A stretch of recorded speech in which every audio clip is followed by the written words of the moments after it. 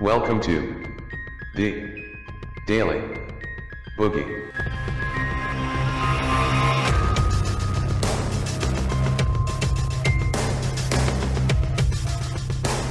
Hello everyone, welcome to another edition of the Daily Boogie podcast. Thank you for joining us. Thank you for sharing. Thanks for downloading. If you'd like to become a supporter of the show, please go over to patreon.com/boogie bumper. Become a subscriber by hitting that subscribe button on your preferred podcast player. And of course, if you'd like me to leave the Justice Department, you can ask me to via Twitter @BoogieBumper. That should give you some indication about what we're going to talk about today. It's been a couple of busy days over the weekend and on Monday, and there's a couple of issues that I want to go over and dive into, and maybe we can theorize a little bit about what's to come. Last night on Trust and Verify, myself and my co-host James R. were discussing the Democrat strategy, the big Democrat plan for removing the president, Donald Trump. It's multifaceted and it's organized. And whether or not it's successful, well, that depends on the voters, really. But I thought we'd dive in and maybe go a little bit deeper on this topic. But let's start off with the news that ex-acting AG Matthew Whitaker leaves Justice Department from the New York Times. Former acting Attorney General Matthew Whitaker has left the Justice Department. Justice Department spokeswoman Kerry Kupec said Whitaker's last day was Saturday. Whitaker was replaced last month when William Barr was confirmed as Attorney General. He became a counsellor in the Associate Attorney General's office. Democrats criticised Whitaker for past negative comments about the special counsel's Russia probe. The House Judiciary Committee's chairman said Whitaker didn't offer clear responses about his communications with the White House when he testified last month. Whitaker agreed to return to clarify his testimony. So once again, the Democrats get their man. They weren't happy with Matthew Whitaker being in the role that he was in. They were a little less upset when William Barr took over the job. If you cast your mind back, they said Whitaker is illegitimate. Whitaker has been too critical of the Russia probe. He's dangerous. He can't be in that job. He's got to go. Well, for whatever reason, one reason or another, that exact scenario has now come to pass. He may have his reasons. Other people may have had reasons. Maybe he jumped. Maybe he was pushed. But in the end, the outcome is what it is. And Matthew Whitaker is no longer present. A lot of people had their hopes pinned on this guy. He said all the right things, didn't he? He was aggressive. He was outspoken. It appeared that he had the president's back. And it's one less person now that he's gone that does have the president's back. Isolation. Heading into the presidential campaign 2020, I believe it's not secret knowledge that the Democrats are trying to operate mainly on two fronts: to intimidate and isolate the inner circle of Donald Trump, which we'll get into next, and to castrate his most powerful surrogates outside of the inner circle. We also got this news over the weekend. US House panel issues 81 document requests in Trump obstruction probe. A US congressional panel said on Monday that it had served document requests on 81 government agencies, entities, and individuals as part of an investigation into alleged obstruction of justice and other abuses by Donald Trump and others. Among those targeted by the Democrat-led House Judiciary Committee are the president's sons, Don Trump Jr. and Eric Trump, WikiLeaks, White House aide and Trump's son-in-law, Jared Kushner, Trump Organization Chief Financial Officer Alan Weisselberg, former U.S. Attorney General Jeff Sessions, and former White House counsel Don McGahn. Everybody is in the sights.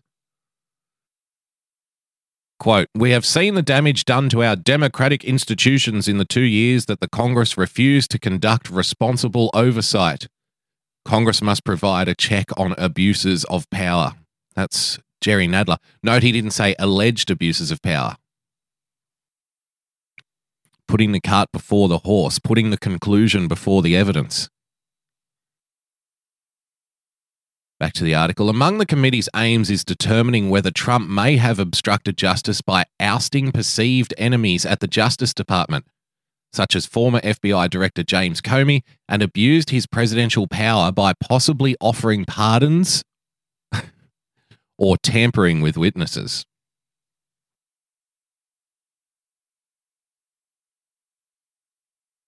Republicans in Congress accuse Democrats of pursuing an impeachment agenda as part of a political strategy to reclaim the White House in the 2020 election. Well, that's obvious. It's been reported lately that the Mueller probe is about to wrap up, that it's nearly done, that we are merely days away from Robert Mueller presenting his findings. Whether or not it becomes public knowledge, who's to say? People have said that, the report will be leaked. Whether that's a good thing or a bad thing is obviously down to who is the person leaking it.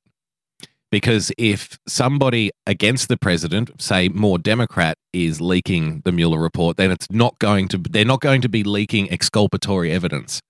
They're not going to be leaking the parts that say Donald Trump did not collude with Russia. They're going to be leaking particular parts which are useful in their campaign for 2020.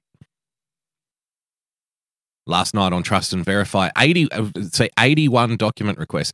Here's a list, another article, which will be in the show notes so you can read along at home. Here's a list of the 81 people being asked to provide some kind of information to the Democrats in this committee. You've got people like Alan Weisselberg, we went over him. How about Brad Pascal? Cambridge Analytica, that one would be obvious. Carter Page, Corey Lewandowski, David Pecker, Donald Trump Jr., Eric Trump, Eric Prince, Hope Hicks. Remember Hope Hicks? From this article. Hope Hicks was a long-time employee of Donald Trump. She worked with him for a long time before the 2016 election. From the article, quote, the committee, for example, asks Hicks to produce, quote, any personal or work diary, journal, or any other book containing notes, a record, or a description of daily events related to her long time spent working for Trump prior to and after his election in 2016. We said last night on Trust and Verify that the point of the investigations is not necessarily to uncover some kind of truth or corruption. We've seen far too many spokesmen for the Democrats themselves, their surrogates, make that obvious. When they literally say this is about persuading the public to come to grips with the idea that the president should be impeached. They've already decided. Now, whether or not he is impeached, well, that's a separate argument altogether. But if you can have a cloud of impeachment being fueled by 80 or 60 different investigations heading into an election campaign, you can hear the Democrats already writing their campaign commercials, can't you? President Donald Trump is currently under 60 individual House investigations, ranging from insurance fraud to treason. Can you trust a man like Donald Trump? Vote Democrat 2020, right? You can see it already. Think of the potential circus that you could have with, say, let's use Hope Hicks as an example, somebody who worked for Donald Trump for a long time before 2016. Ms. Hicks, in your personal work diary that you gave to this committee, there's an entry here on the 4th of March 1994 that says you had correspondence with the secretary of a Russian businessman. Can you remember the ins and outs of that conversation and what it might have been pertaining to? And Ms. Hicks would probably quite rightly say, no, I don't remember individual conversations from over 20 years ago. I'm sorry. And then the op-ed writers get to work. Hope Hicks tries to cover up Russian contacts in early 90s. Donald Trump's Russian business dealings come to light as Hope Hicks tries to obstruct investigation. Right? Now, that's just one person. Times it by 80. The former chief of staff, Reince Priebus, is potentially going to get subpoenaed. Michael Flynn Jr., Rona Graff, Roger Stone, Ron Lieberman, Sam Nunberg, Ted Malloch, Steve Bannon.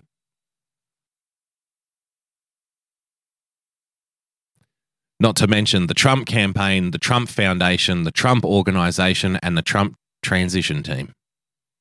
The NRA. It's full-scale war. And I suspect the reason that we're seeing this is because the Democrats perhaps likely know that what is in Robert Mueller's report just isn't going to get it done. It's not going to be enough. Does anyone truly believe that after 2 years plus of investigating Russia, that the only reason you haven't heard about all of the so-called evidence of Russian collusion is because nobody's leaked it? Or because nobody's found it? I was having a conversation with a friend not long ago who said, are you going to stick by what Robert Mueller says? Are you going to respect what Robert Mueller says? And I said, this was maybe a month ago, I don't suspect Robert Mueller is going to say anything. But they're going to do their absolute best to move everybody on to a different topic. Now that the Democrats have made it clear that they're going to be investigating Trump's personal businesses as far back as maybe even the late 70s, that they're going to be bringing in personal employees who worked with Donald Trump before he even got close to running for president.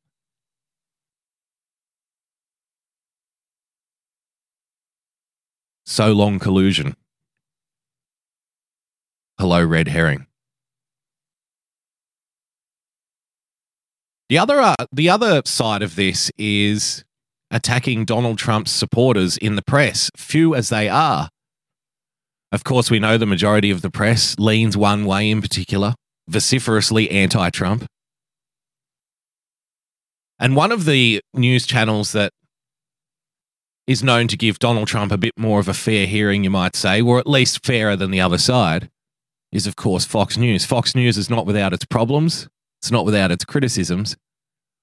I don't even watch Fox News myself.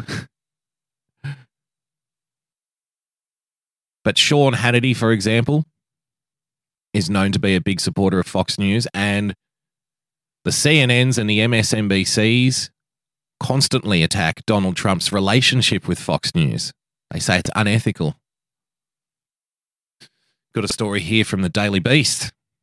Fox News got Stormy Daniels' story before Trump's election, spiked it, report. In a far-reaching New Yorker expose titled The Making of the Fox News White House, published Monday, Jane Mayer dissects the often incestuous relationship between Trump White House and Fox News. Fox News sat on story about Trump's payoff to Stormy Daniels. Mayer's juiciest bit may just be one that Fox News passed on. Diana Falzone, who often covered the entertainment industry, had obtained proof that Trump had engaged in a sexual relationship in 2006 with pornographic film actress calling herself Stormy Daniels. Yes, they're blowing the dust off that fossil one more time. But on this occasion, it's to attack Fox News, not necessarily Donald Trump. Remember, they're trying to isolate him from all support. She says Falzone had even confirmed it with Daniels through Gina Rodriguez, Daniels' manager at the time, and with Daniels' former husband, Mike Mose, who she says described multiple calls from Trump. This is proof now. Falzone had also amassed emails between Daniels' attorney and Trump's lawyer, Michael Cohen, detailing a proposed cash settlement, accompanied by a non-disclosure agreement. Falzone had even seen the contract, Meyer writes. CNN had previously reported that Falzone's story was squashed by Fox. Quote, it kept being passed off from one editor to the next, one non-committal answer after another from her editors. The Fox News reporter finally heard from Ken LaCourte, who was then the head of FoxNews.com. Meyer quotes Falzone saying that LaCourte said to her, good reporting, kiddo, but Rupert wants Donald Trump to win, so just let it go.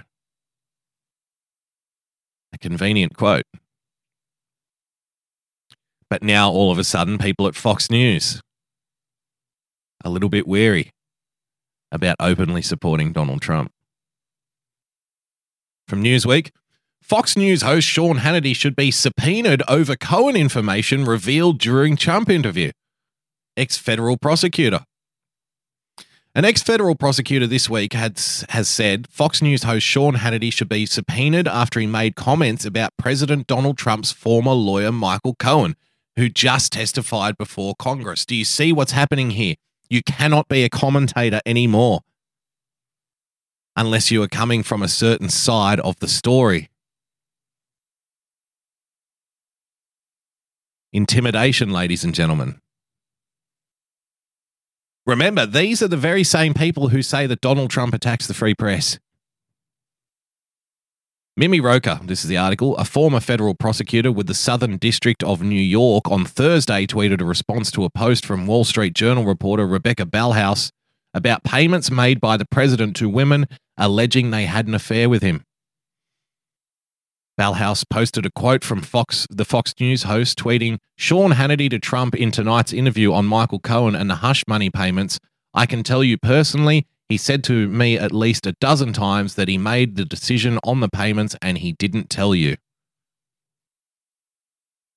And now the Southern District of New York wants to drag Sean Hannity in, subpoena him, put him in front of a judge. What do you know? Tell us about your personal interactions with Michael Cohen and Donald Trump. We heard the other day from Chris Christie that the Southern District of New York is allegedly trying to build a case to indict President Trump the day he leaves office. If you thought the Democrats needed more motivation, more anger, more outrage, more juice to get out there and try to remove Donald Trump in 2020, there it is. There it is.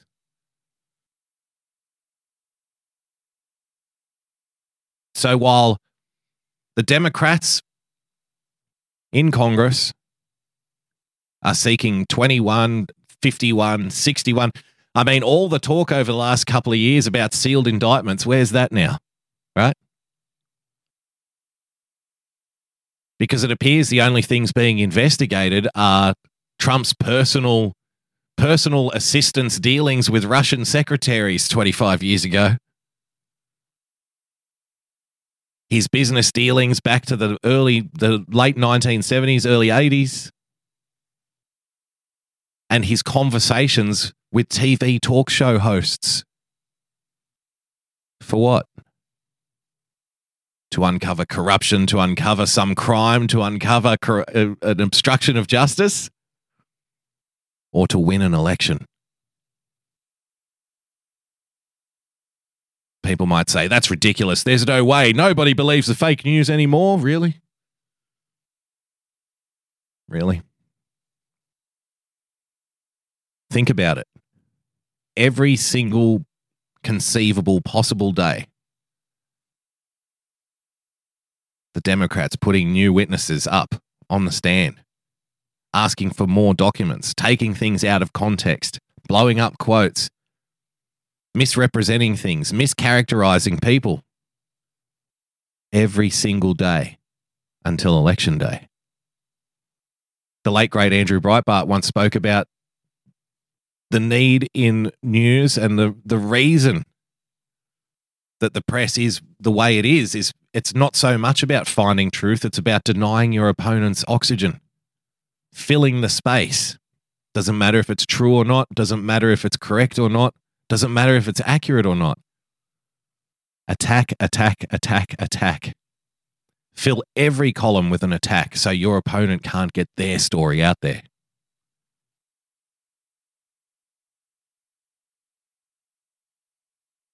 One more quick one here from Salon.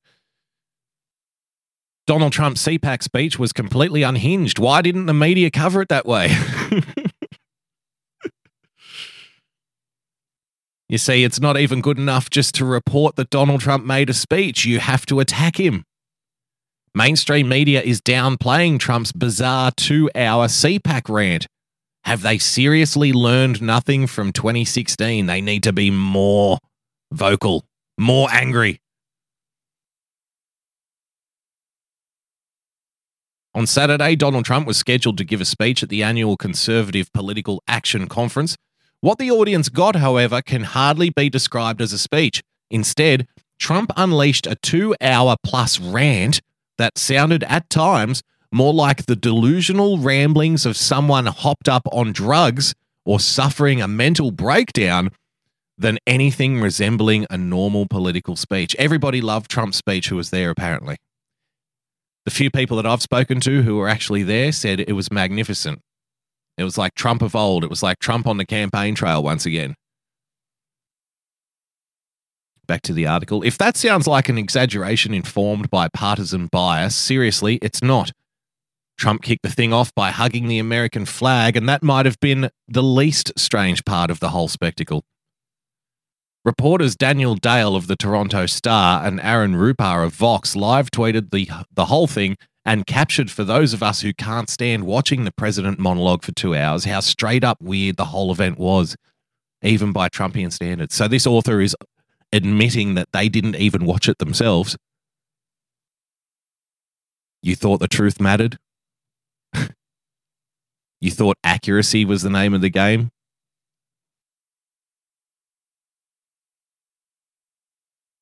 Trump pinged wildly from topic to topic, ranting about how the Democrats want to take away electricity and murder newborns. He engaged in a lengthy rape fantasy about how female immigrants take, quote, massive amounts of birth control because they supposedly get raped so much.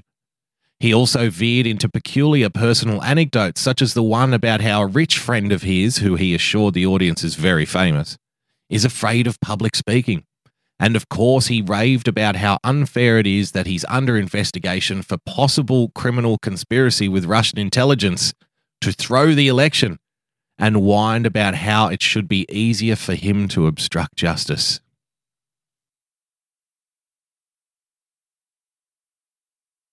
The author then posts a couple of headlines. Trump lets loose at CPAC. In a fiery CPAC speech, Trump blasts Democrats' Mueller probe. Trump delivers scorched earth as he tries to regain footing. But listen to this analysis.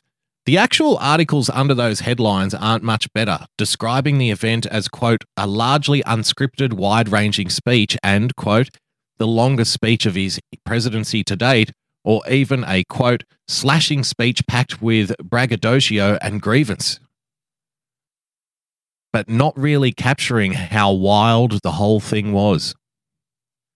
Readers might get that the speech was long or dishonest or incredibly incendiary, but not how disjointed and frankly unhinged it was.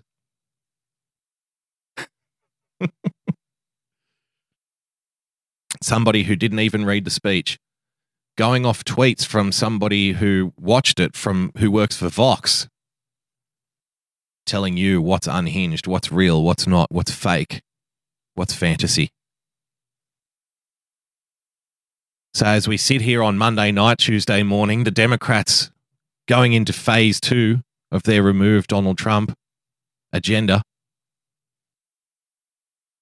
Remember when people said losing the House wasn't a big deal? Do you remember that?